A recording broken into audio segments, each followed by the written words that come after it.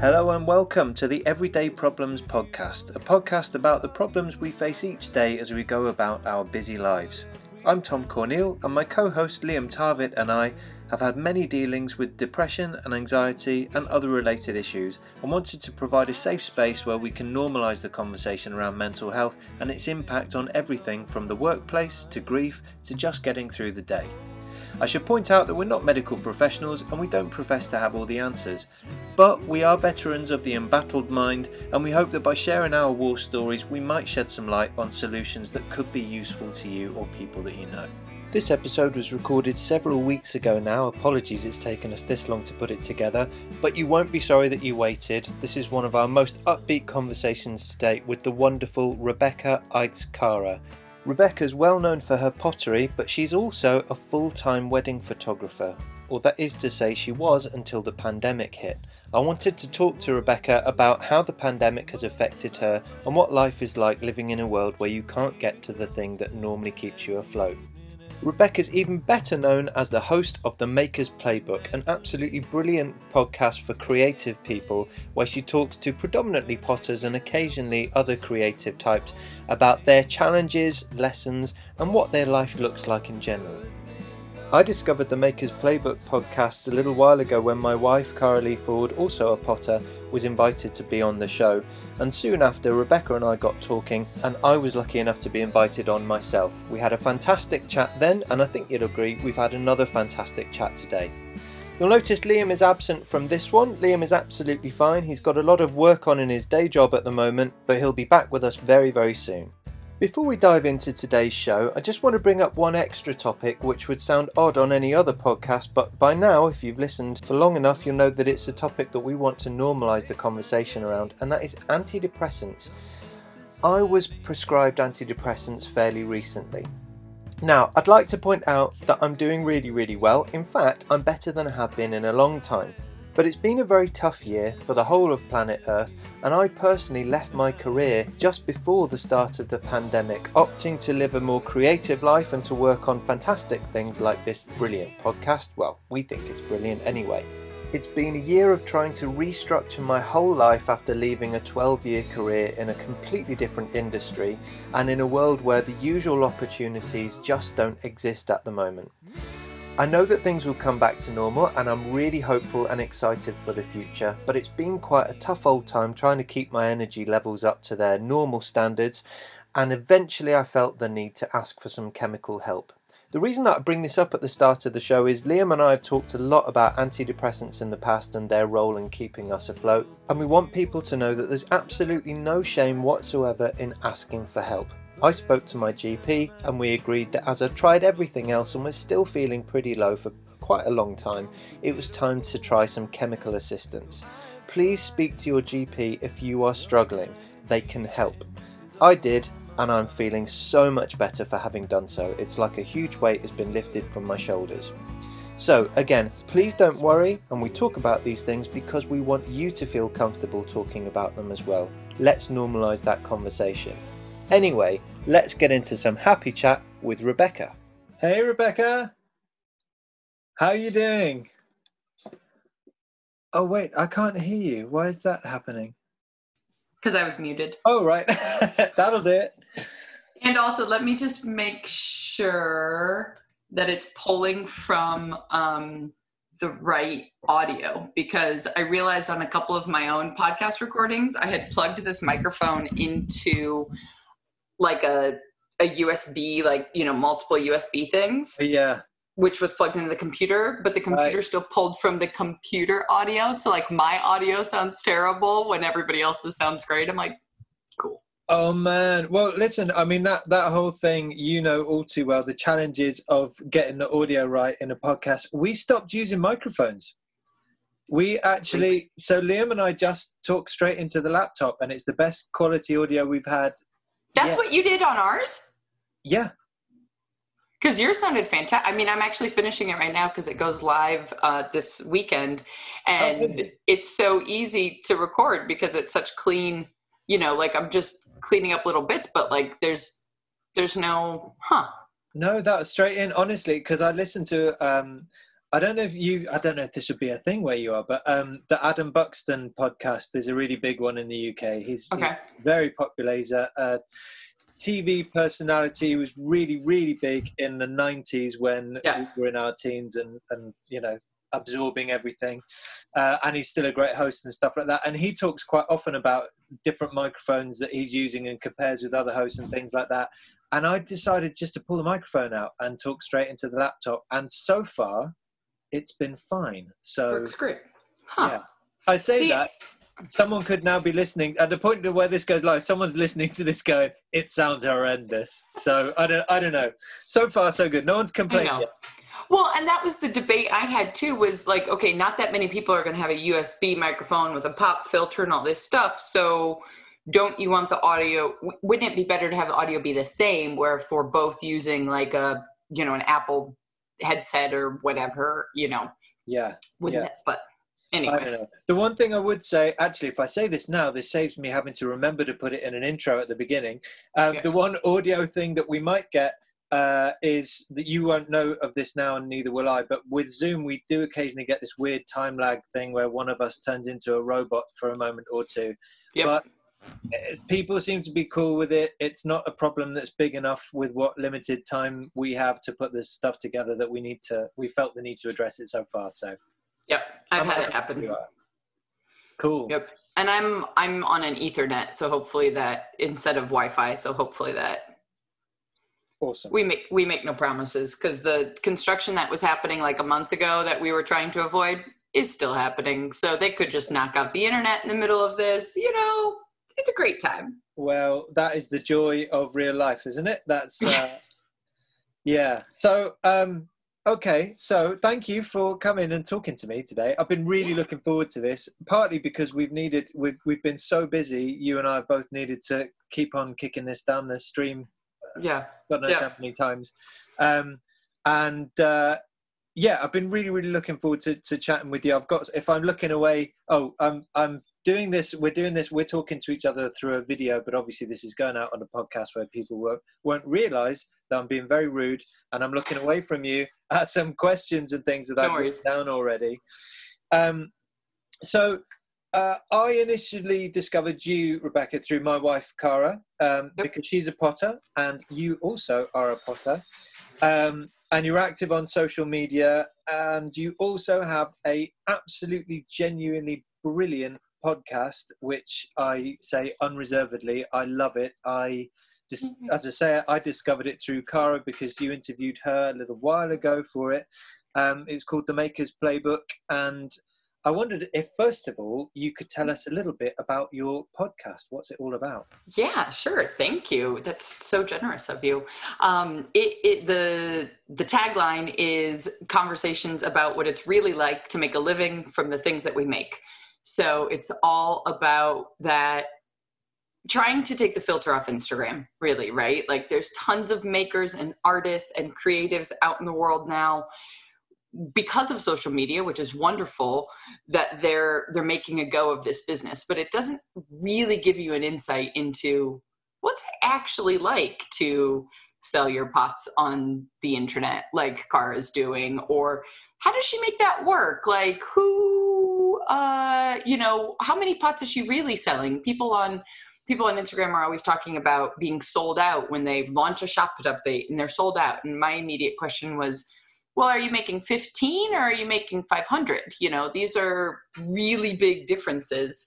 So it started, honestly, thanks to COVID. There's no way the podcast would exist without it, because for the past 11 years, I've worked as a wedding photographer. And as one might imagine, that slowed down a little bit over the course of this last year. And about 3 or 4 years ago, I had taken back up pottery as a side hobby. And being in the entrepreneur world, of course, any hobby you start doing, you immediately start thinking about like how you can monetize it. Unfortunately, it's just, your brain is just tapped into this way of thinking so much, for better or for worse.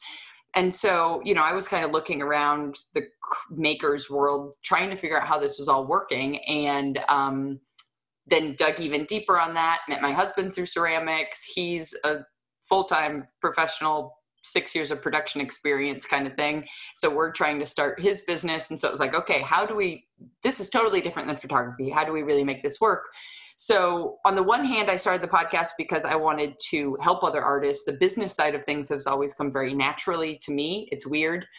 Everybody in the creative and the arts world look at me like I'm a total freak, but that's okay. Because I like systems. I like, math doesn't throw me off, all of that kind of stuff. Wow. Yeah, I know I'm strange. It's okay. But then also on the flip side, wanting to try and break down those things for people and make it easier, not make it so scary, and make what I saw so much from the arts world is the people who we love what we do. And so we put up with a lot of less than great situations because we love what we do, right? You've experienced this around Christmas time. Every maker on the planet is pulling 14-hour days just trying to keep up. And you have to, because that's your biggest sales quarter. But you also didn't start trying to make a living from what you make and what you love because you wanted to work 14-hour days. Presumably, you could have worked 8-hour days for somebody else with a lot better retirement plan. Right. Yeah. Right. So I wanted to help people actually have viable, livable, enjoyable lives from these businesses that they're starting.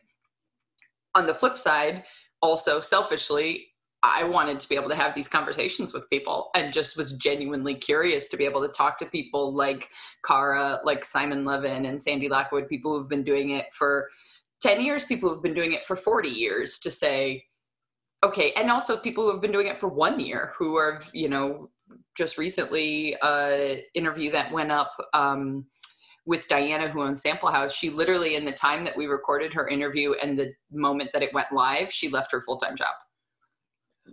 So she was in the crux of that discussion, of that decision. Right. So that was because I'm a total podcast junkie, and I felt like so many of the shows that I listened to were interviewing people that you already knew, right? The people in the world who have made it big, I keep going down pottery examples, but you don't need to hear from Elon Musk. We know that he's doing just fine. And so when you've got these interviews with people who have made it already, quote unquote, to a certain extent, of course, in hindsight, they can look back and say, oh yeah, mortgaging my house to launch my business was totally worth it because then I sold it for millions of dollars years later. It's like, yeah, but in the moment that you were deciding to remortgage your house, how did you actually decide that? Because that sounds like the scariest thing on the planet. Right. Yeah. So it's just trying to have, much like you guys are doing, have real, authentic conversations about what life is actually like, as opposed to, what we make it look like on Instagram. I think I guess we shouldn't be surprised that in a time when we're not as easily able to have real conversations with anyone, mm-hmm. people might start reaching out to have real conversations and to see. We nearly called this show is nearly called a few things, and either we ended up not liking the titles or the good ones were taken, but this was nearly called Everyday People, which I'll be honest, we liked that better, but it was already taken. But the point was we weren't sure about everyday problems because we didn't want to focus on, I mean, it is about everyday problems, of course it is, but the whole point is you talk these things through to feel better about them and to find solutions and stuff like that.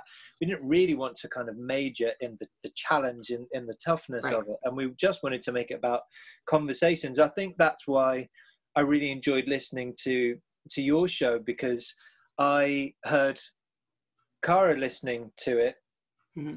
and your questions are really, really great because you asked the good questions about why did someone make those decisions, and you dig that little bit deeper, which is something that, to be honest, I am often afraid to do.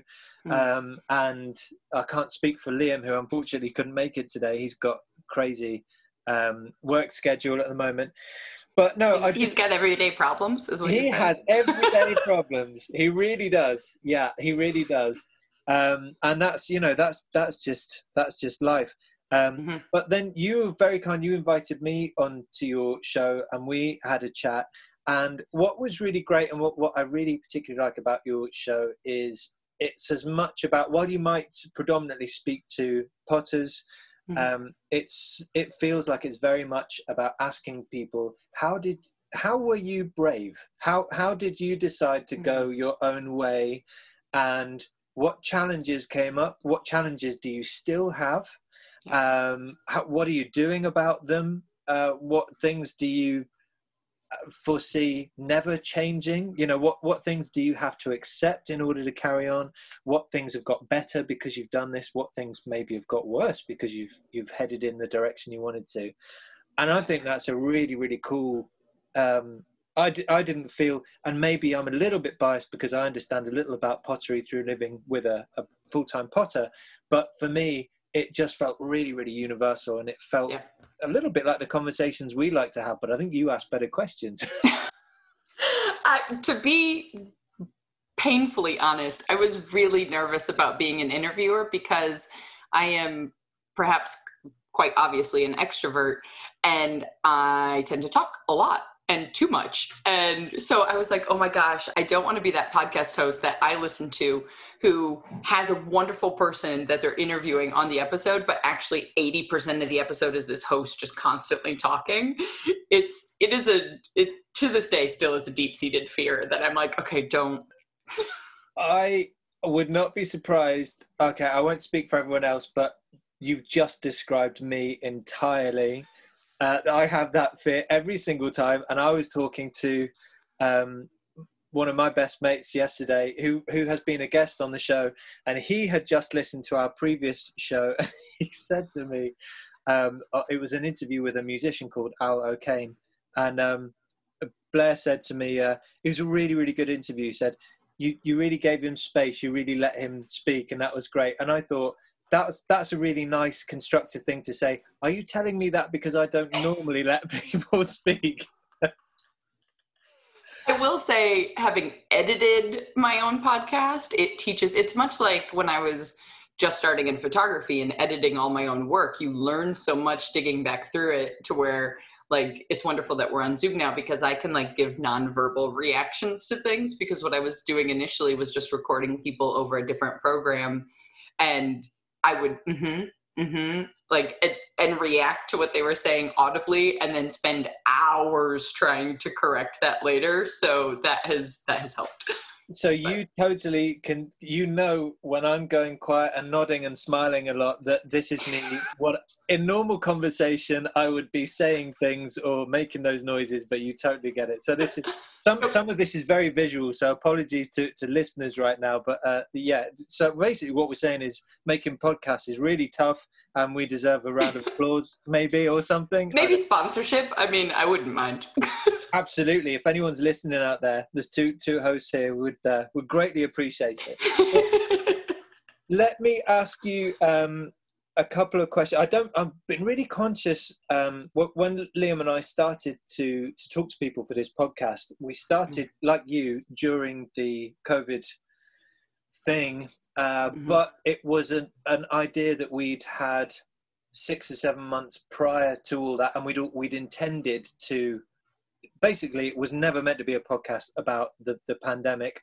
Right. But I would be amazed if there was an episode we've had so far where we didn't talk about it. I look forward to a day when it doesn't come up. But I must ask you, obviously, you've talked about it a little bit. You are a photographer. You're a wedding photographer. Could you maybe talk a little bit about, and clearly some of the answers will be fairly obvious to us, but how have you been impacted over the last year, and what does the immediate future look like for you at the moment? I don't know that I have an answer to the last one, to be frank. Because in the US, so I'm in Chicago, just to give everybody some geography. And, the US is going through a transition period, let's call it. We're coming out of that one administration that we just had and going into one that believes in science, just not to make it political, but let's just leave it at that.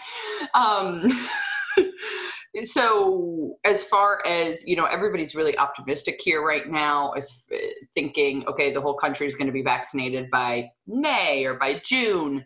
And so there's a lot of hope in the events industry specifically around, we're going to be able to have events as we once knew them and always knew them by July, basically. Like this summer, this fall, business as usual. I want to be optimistic. I also was in Italy at the beginning of COVID, which is a whole story unto itself, and came home in a rush because of it, and was seeing all of these people, saying, oh, okay, in a month, this will be over. Let's defer the wedding a month or 3 months down the road. Or like, by the time we're through with summer, fall's going to be normal. Like we've said all these things before. Now, granted, a year later, vaccine distribution is happening. We're in a much different place than we were this time last year, obviously. So I'm skeptically optimistic, I guess. We're kind of, I don't know if it's just the farming heritage of my family or where this came from, but I definitely had it ingrained in my head to plan for the worst and hope for the best kind of thing.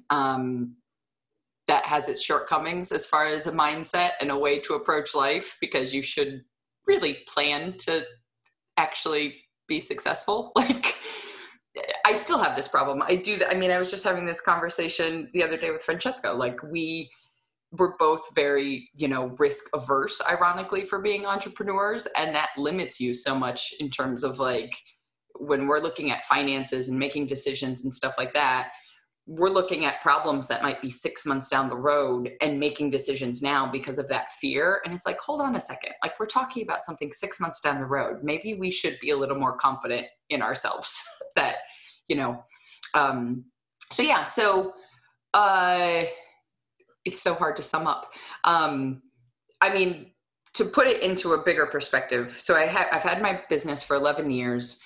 We have two separate brands. One side of it's weddings and social and families and what you would expect of most photographers on the gram these days. And then the other side of it's corporate. And so the bigger hit in some ways was the loss of all of our corporate clients, because those are the events that aren't coming back. Weddings, people made changes. They had small things in backyards. We had little things still kind of happening, or people, from a personal life standpoint, they can choose how much risk they're willing to take and still have these events. Whereas corporate events, the sales forces of the world, who's a big client of ours, like, they're not putting their name on a gathering of 50 people even anytime soon, let alone the 15,000 person convention we used to photograph.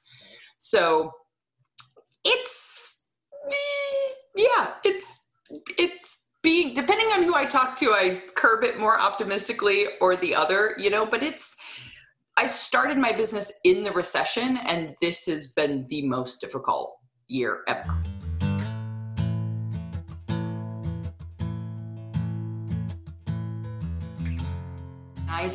I've always run my business cash positive, so I've never taken out a loan.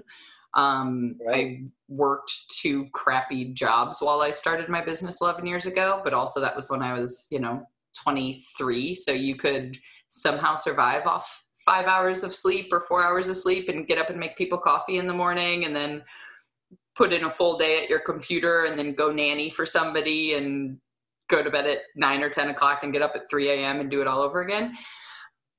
I don't really want to have to do that again. Like 10 years later, it's just not happening. So like COVID was the first time I ever took out a loan for the business. So it's been weird.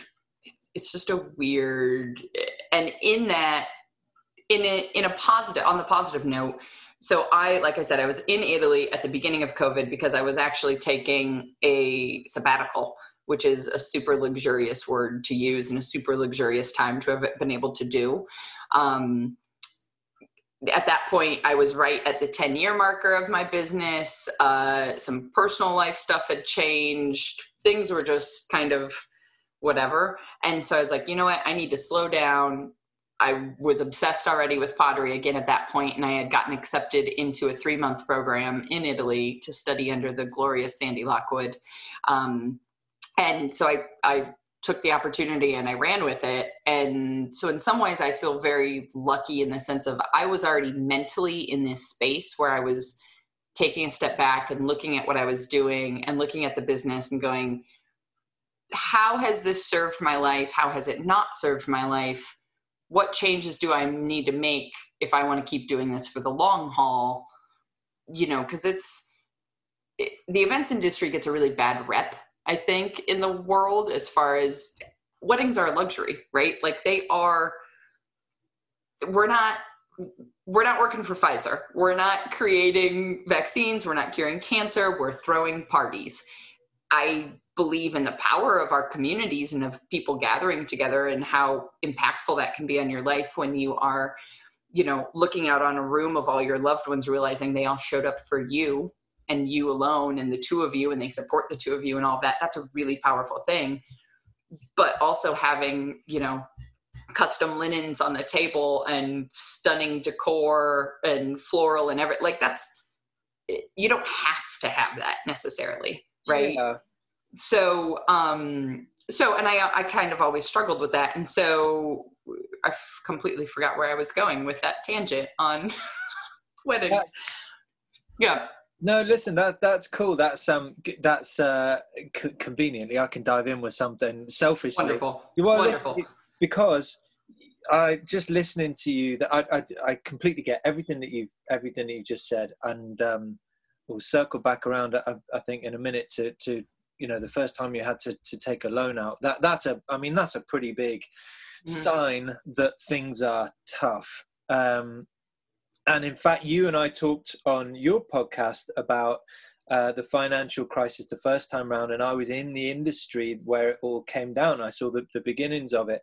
And yeah, the good news at the end of that conversation was eventually some time passed, and then we all kind of not forgot about it. There was some lasting damage done, but actually it was surprisingly quick, really, how most of the population were able to move on with their lives, and it sort of became a thing of the past. And you know, we can only hope that that's exactly what will happen here, because we'll get through it. But you just mentioned something else that really struck me.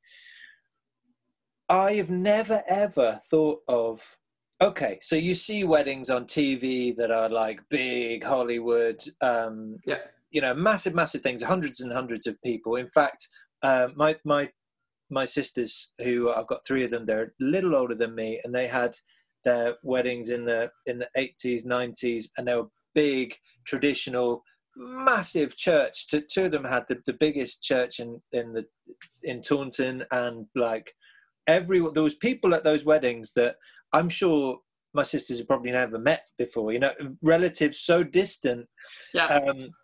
That your dad's co-worker's son, whatever. Yep. Absolutely. Like so super huge. So I mean, I guess looking back, they seem like big luxurious things, and they're wonderful days. But even then, I've never thought of them as something that was, and I know you weren't for a second suggesting that these things are not necessary, but I didn't even really think about them as being sort of super luxurious. And I wonder if, because you said that you're an extrovert, but you're also someone who's clearly quite reflective and compassionate, and also you said you're risk averse.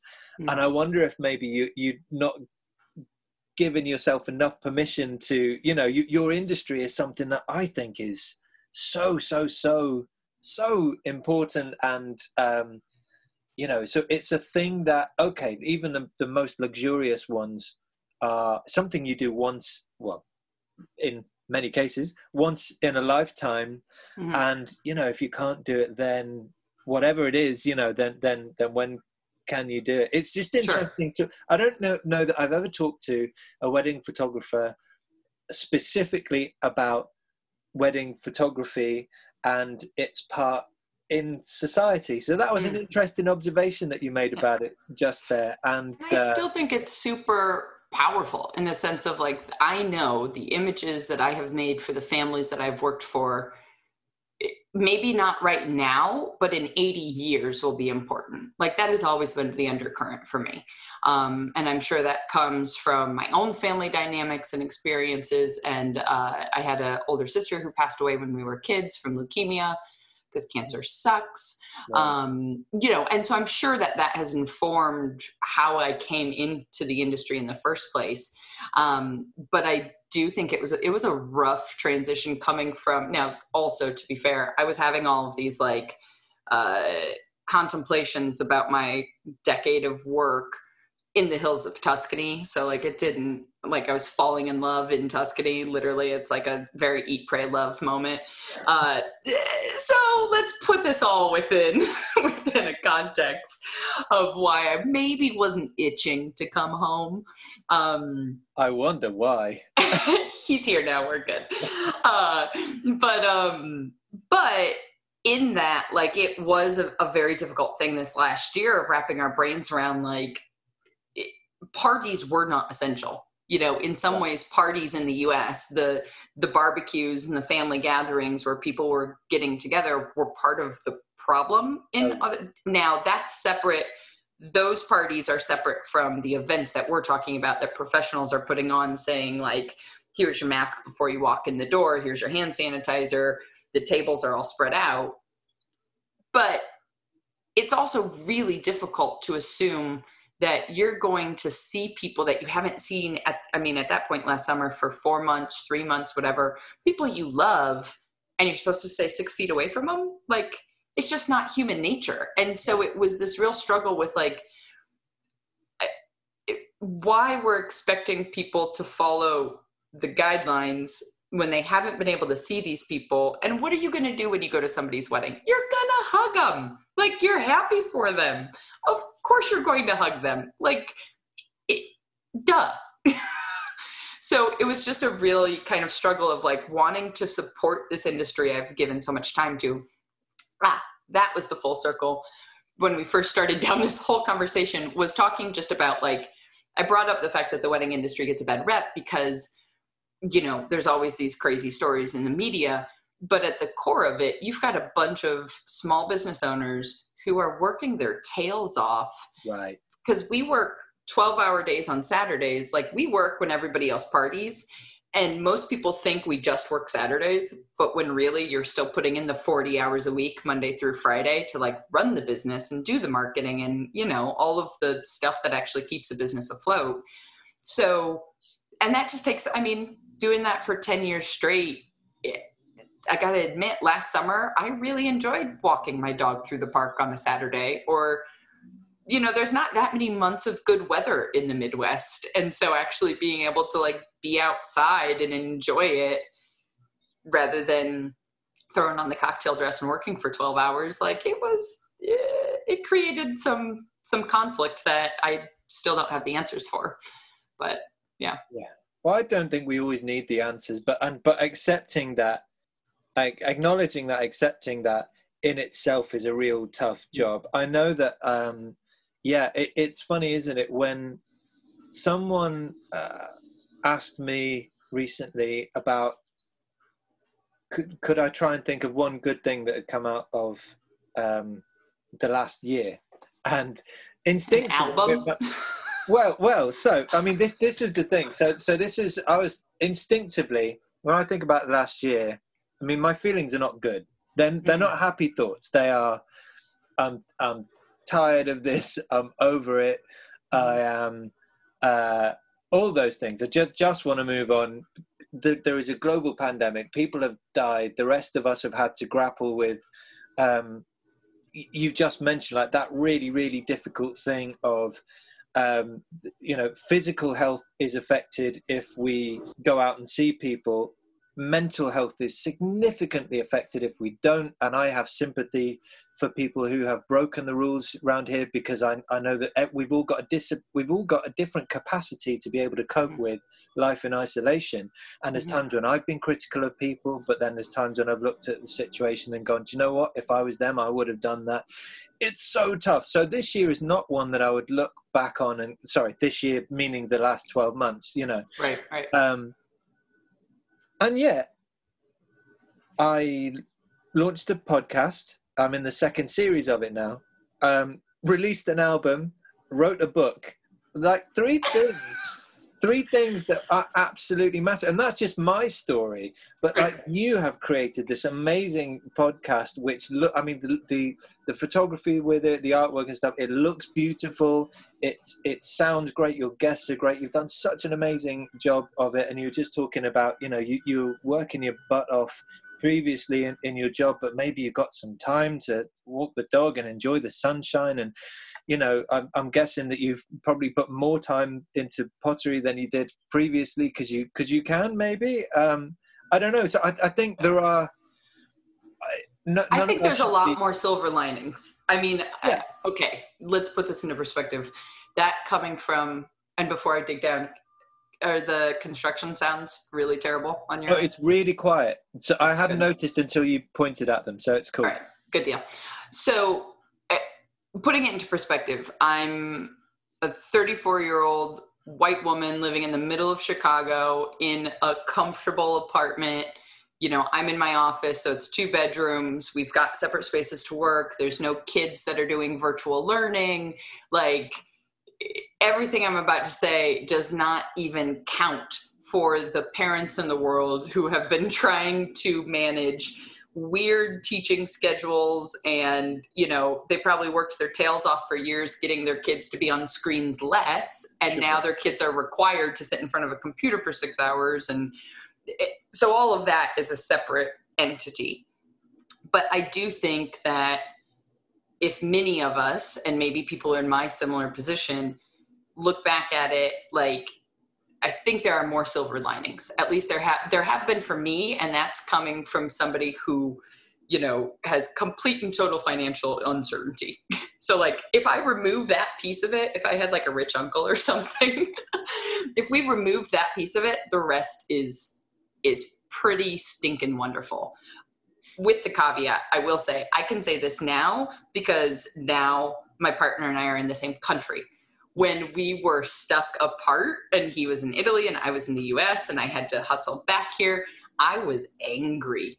I was an angry person for about 5 months because every time, just like you were saying, I saw people breaking the rules, I was like, why are you doing this? The longer you do this, the longer I can't get on a plane or he can't get on a plane, because we weren't married at that point. And so, eventually the EU recognized partnerships, and I think there was a campaign that started in Sweden or something that was like, love is essential. And so it was recognizing, like, you might not have spousal status, but it was still important. That's going to be Sweden. I'm going to say that's probably Sweden. Or it was Dutch maybe, or I don't know, it was something. But that was all happening kind of at the end of last summer. So we went from March to August just being on WhatsApp video calls twice a day, basically. Yeah, it was rough. So my perspective of saying there's more silver linings pretty much starts in August of 2020, right, when we managed to get back in the same country. And then at that point it was like, you know what? The rest of the world can do whatever the hell they want. I don't care anymore. We're good.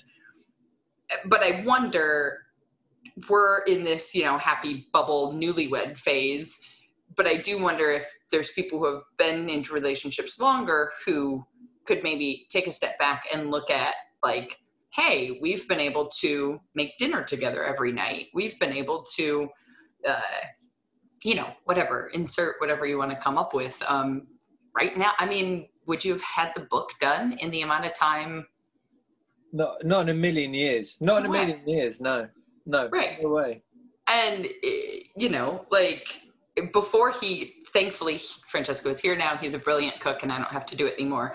But for the first time in 34 years of my life, last summer, I was like actually enjoying cooking and trying to do, like, that is not my jam.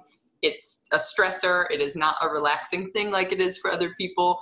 But like, instead of, looking at the credit card statement every month going, holy cow, I spend so much money at restaurants, like, for once I was finally not doing that. Like, there were a lot of bad habits that got broken because, you're not going out to Starbucks every morning or whatever.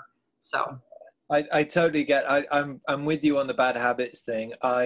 It's been strange for and again, this is all very very specific to me, but because I left a 12-year corporate career just as the pandemic was starting, I can't tell what changes in the way that I feel and stuff are related specifically to starting life as a self-employed person working on music and writing and things, and which bits are related to the pandemic. So when things go, I don't know, we get, if we say back to normal, it's wrong. If we say, the new normal, we get told off because it can't be normal if it's new or whatever happens. No masks and no distancing. How right. about that? Yeah. So that's really what we're looking for.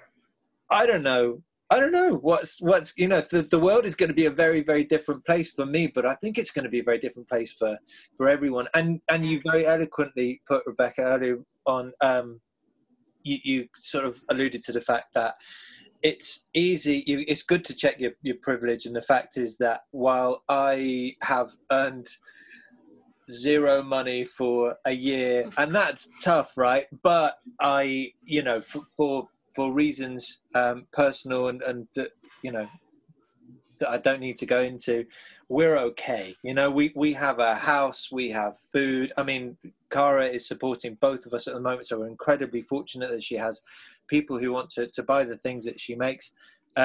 So I am, while I feel on some days very hard done by, and it's all very stressful, and it's really, really hard work. And like last week, I just had a week of it. I just felt totally overwhelmed. I couldn't get myself I just couldn't show up. I couldn't get myself into a positive place.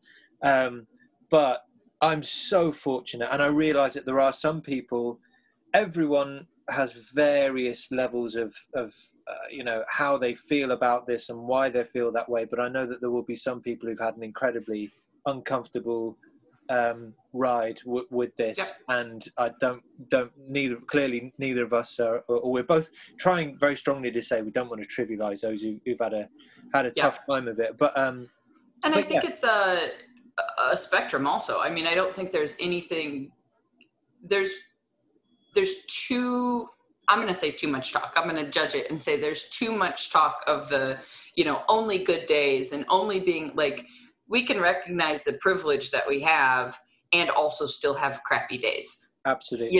Like I had just yesterday was one of those days where I didn't have any meetings on the calendar. There was nothing there. So I was going to knock out all of this stuff that I wanted to get done, right? Those days that you dream of. And I hardly got anything done at all because we're in the middle of trying to move, and with all the financial uncertainty, it makes it really difficult because you've got to be really, budget conscious and always constantly looking at the numbers. And I just, it's not a way that I like to live. And so I was just my brain was so distracted by this whole moving situation that, I got through the first 10 minutes of the podcast episode that you'll be on for editing when I thought I was going to have the whole thing done. Right. Yeah. But that's so, I mean, that's just real life, isn't it?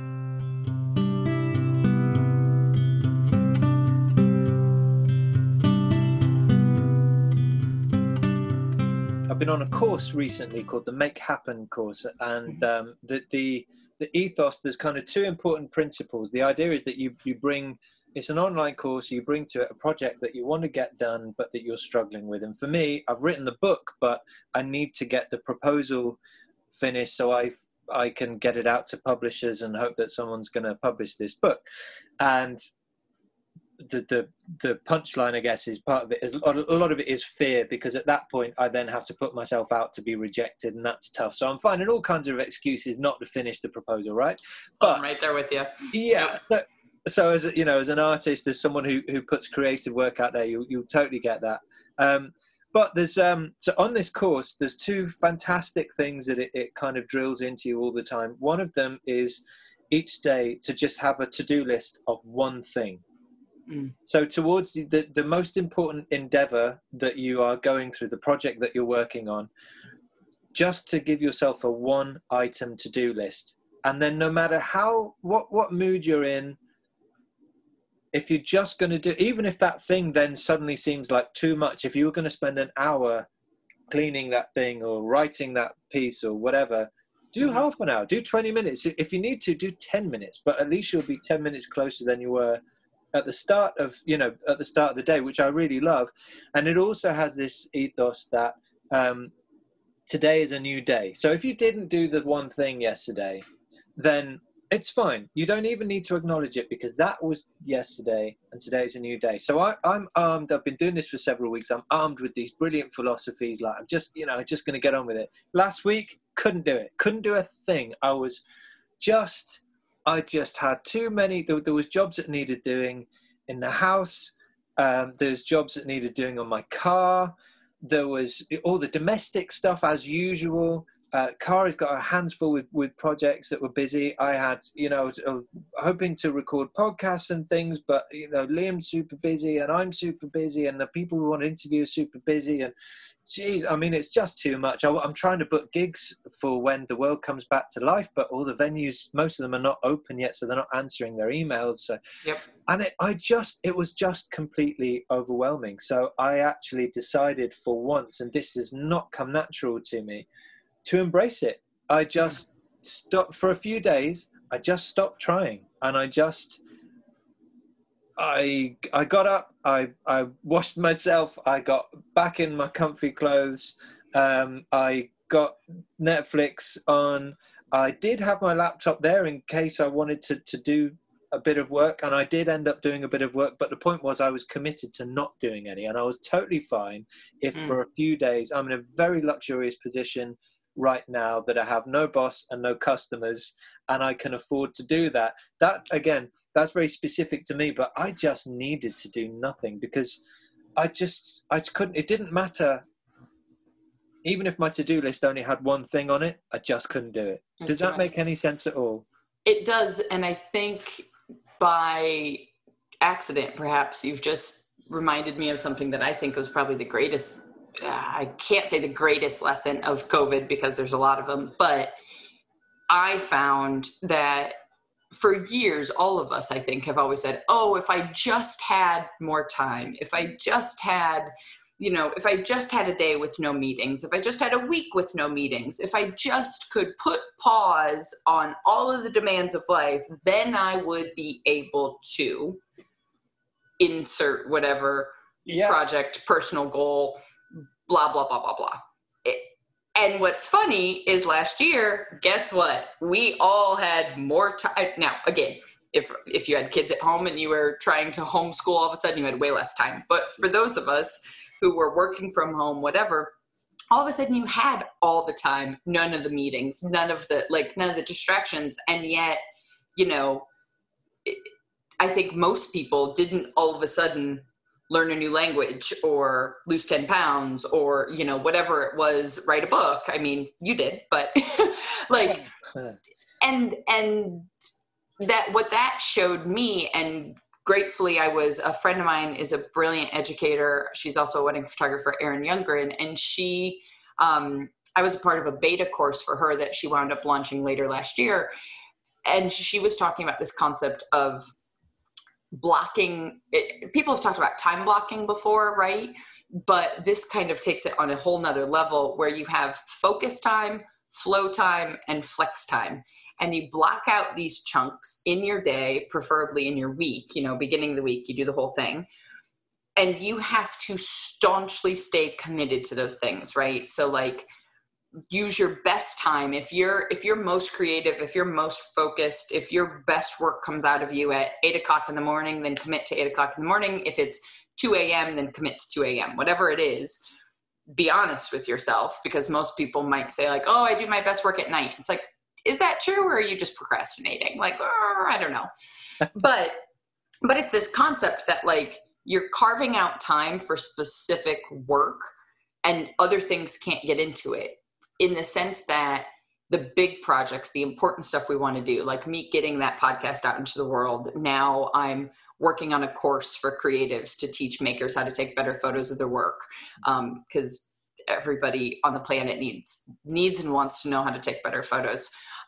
So like writing this course for me now is my focus time. And that for me has to happen in the morning. If it doesn't happen in the morning, it's not happening, because like you said, life happens the whole rest of the day. There's all the domestic needs, there's the personal stuff, there's emails, there's all of the things that get in the way, which most of us are used to structuring our day around those things.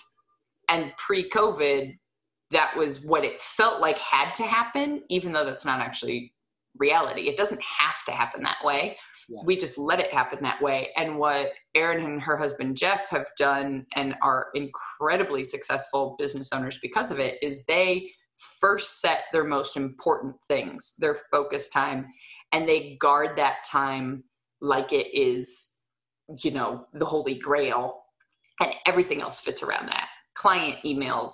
I mean, they even manage their childcare schedule around their focus time, because that's what moves the needle forward for their business. And I'm incredibly grateful that I learned this system, because otherwise, I think for the whole last year, we would have all been left with all of the time in the world and somehow be sitting here a year later going, how did I not get anything done? I mean, all we've always said is if I only had more time, we had more time, and yet you still didn't get it done. So the point of it all, and the short answer would have been that I think COVID has really brought to light a lot of my own personal habits or tendencies or whatever that had nothing to do with, like, that you could always blame on the outside world, but really, I guess the point is that it brings a heck of a lot more personal accountability, which is not always a thing any of us want to admit, but you know, hopefully. That makes a lot of sense. And also, I mean, that sounds like that's only going to work for you if you get super honest with yourself about the things that you actually want to do.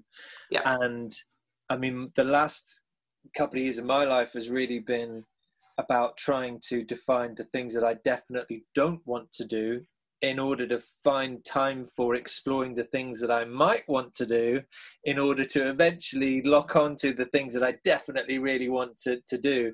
And actually that sounds like a really good way of getting that, you know, getting honest with yourself about that. I like that a lot.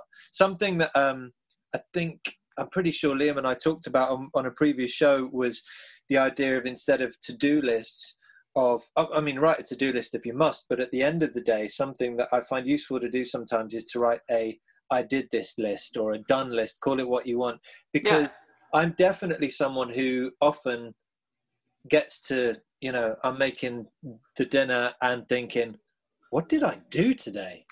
Like, what did I do? But I know logically it's like, well, you weren't locked in a wardrobe somewhere, so you did something. Like, you must have done something.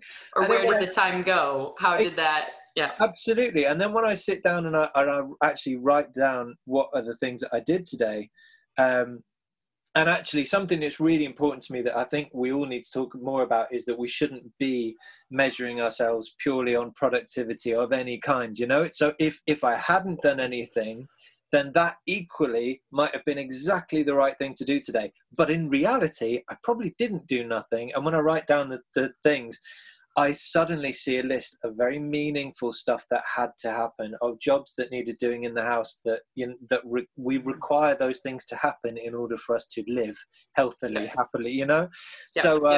You know, I don't think... There's we've got to have a whole nother conversation and episode around the thing that I'm working through right now. And again, maybe this is granddaughter of a farmer brain, of that your value and the ability to succeed as a business owner and things like that is in no way connected to the hours of work that you put in. And I'm saying it out loud for myself, and I still don't believe it, but I'm working on it. You know, that you don't have to put 12-hour days in order to then make, you know, whatever salary goal it is that you have, and it's so difficult to wrap my brain around that, because logically I think, well, if I don't get the work done, then how does the paycheck come in? Right. And I don't know, that's for someone far more tapped into the woo than I am. I think I'm working on it. Who knows? But yeah, that's a whole nother, oh gosh. Oh, I think we're all working on it on some level, and I'm totally with you. I have a great belief that, and listen, and again, look, we all have different ways of working in the world, but for me personally, I realized a while ago that I have to be spending time doing things that I love, and I have a belief, he says, hoping if I say it enough times out loud that I will really, really believe it, that if I really, really throw myself into the things that I love, that at some point it will make sense, and that, you know, like you say, you don't have to work crazy out. I mean, I don't mind. The thing about doing something that you love, maybe, is that you can spend that time and you don't notice that you're spending all that time in it because you love it. Yeah. But equally, there's other things. Even if you love what you do, you also need a break from it. You know, we all need a break. We all need to go on holiday. We all need to go for a walk. We all need these. Or sit down to dinner with your partner rather than saying, I'm coming. Just let me just write this email. Let me just right. Absolutely. Yeah.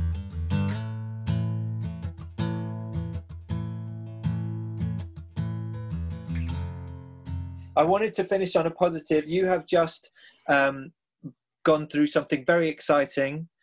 You just bought a house, and yes, I was like, what is it? What did I do? Well, I hope you're excited about it. I've been excited about it when we've chatted. But this must be good news, right?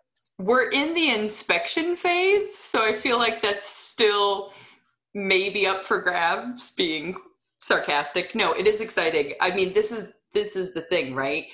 With COVID, with having this great pause of looking at like, okay, what have I been doing the last 10 years? And was that intentional? Was that kind of keeping up with the Joneses, right? Like in anybody, I don't think it matters the industry. In any career, as you get involved in it, you realize, okay, if I want to climb the ladder, if I want to succeed by whatever the definition is of that industry, you start doing things in order to go after those goals. And we talked about this a little bit on our episode on my podcast, that you start, if you're the type of person like you and I, where like you're actively pursuing those goals, and all of a sudden you realize there's some goals on that list that you keep not getting over and over and over again.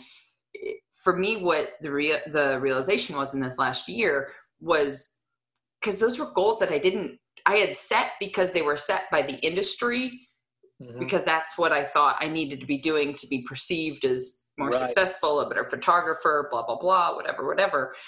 And realizing like the reason I wasn't hitting those goals is because I didn't really want them. I didn't want to have to change my life in the way it would have had to change in order to get to those goals. And so, you know, total 180, obviously, besides COVID, you meet a partner, you make a life together, all this stuff is happening. And so really what we're in the place of doing is simplifying our life massively from my perspective, you know, moving out of the city, kind of lowering the stress level of the cost of living in order to build the life that we want to build. And so needing to have space to have a pottery studio won't be nearly as quaint and adorable as an English garden, but you know, we'll make it work. So yeah, so we're hopefully, fingers crossed, get through this inspection phase, moving to be able to have a little bit more breathing room for Francesco to start his own dream of his business. And apparently I'm in charge of marketing. So I'm going to be putting the 11 years of experience of my own business into work on the ceramic side and seeing where we can take it. I mean, it's trying to create a life as two self-employed artists is not for the faint of heart. I think we're in a little bit different. This is also part of why I started that podcast in the first place, because most people I see are, you know, part of a partnership and have a spouse with, you know, traditional employment that kind of creates the stability for somebody else to be able to like give it a go and try their hand at the self-employment thing. And so instead we're like, yeah, sure. Let's both do this and, you know, make a life. We'll see where it goes. Your guess is as good as mine. Well, I'm super excited for you because I just think that you are doing something really brave in pursuing something that both of you love. I think you're making, I mean, it's not for anyone else to tell you whether you're doing the right or wrong thing, but I think the idea of you making a move out to somewhere that's going to be, it's just going to tick the boxes for you and not someone else's idea of success and things like that. It sounds so personal. You know, who can argue with that? I think that's great. And, you know, every bit of luck with that. Thank you. Thank you. Also, the dog will finally have a backyard for the first time. So, you know, it's not just for us. Well, there we have it. The brilliant Rebecca Ickes Carra, host of The Maker's Playbook, an all-round lovely human. I don't know about you, but I always find it tremendously uplifting talking to someone who's not afraid to take some healthy risks in the pursuit of happiness. Thank you to everyone who listened to this episode, but most of all our thanks go, as usual, to our fantastic patrons, those who have gone to patreon.com/Tom Cornell and donate a little bit each month to help us keep the show afloat and keep the work going on some other really important, fun, creative projects. Thank you so much, guys. You really are the best. Till next time, take care.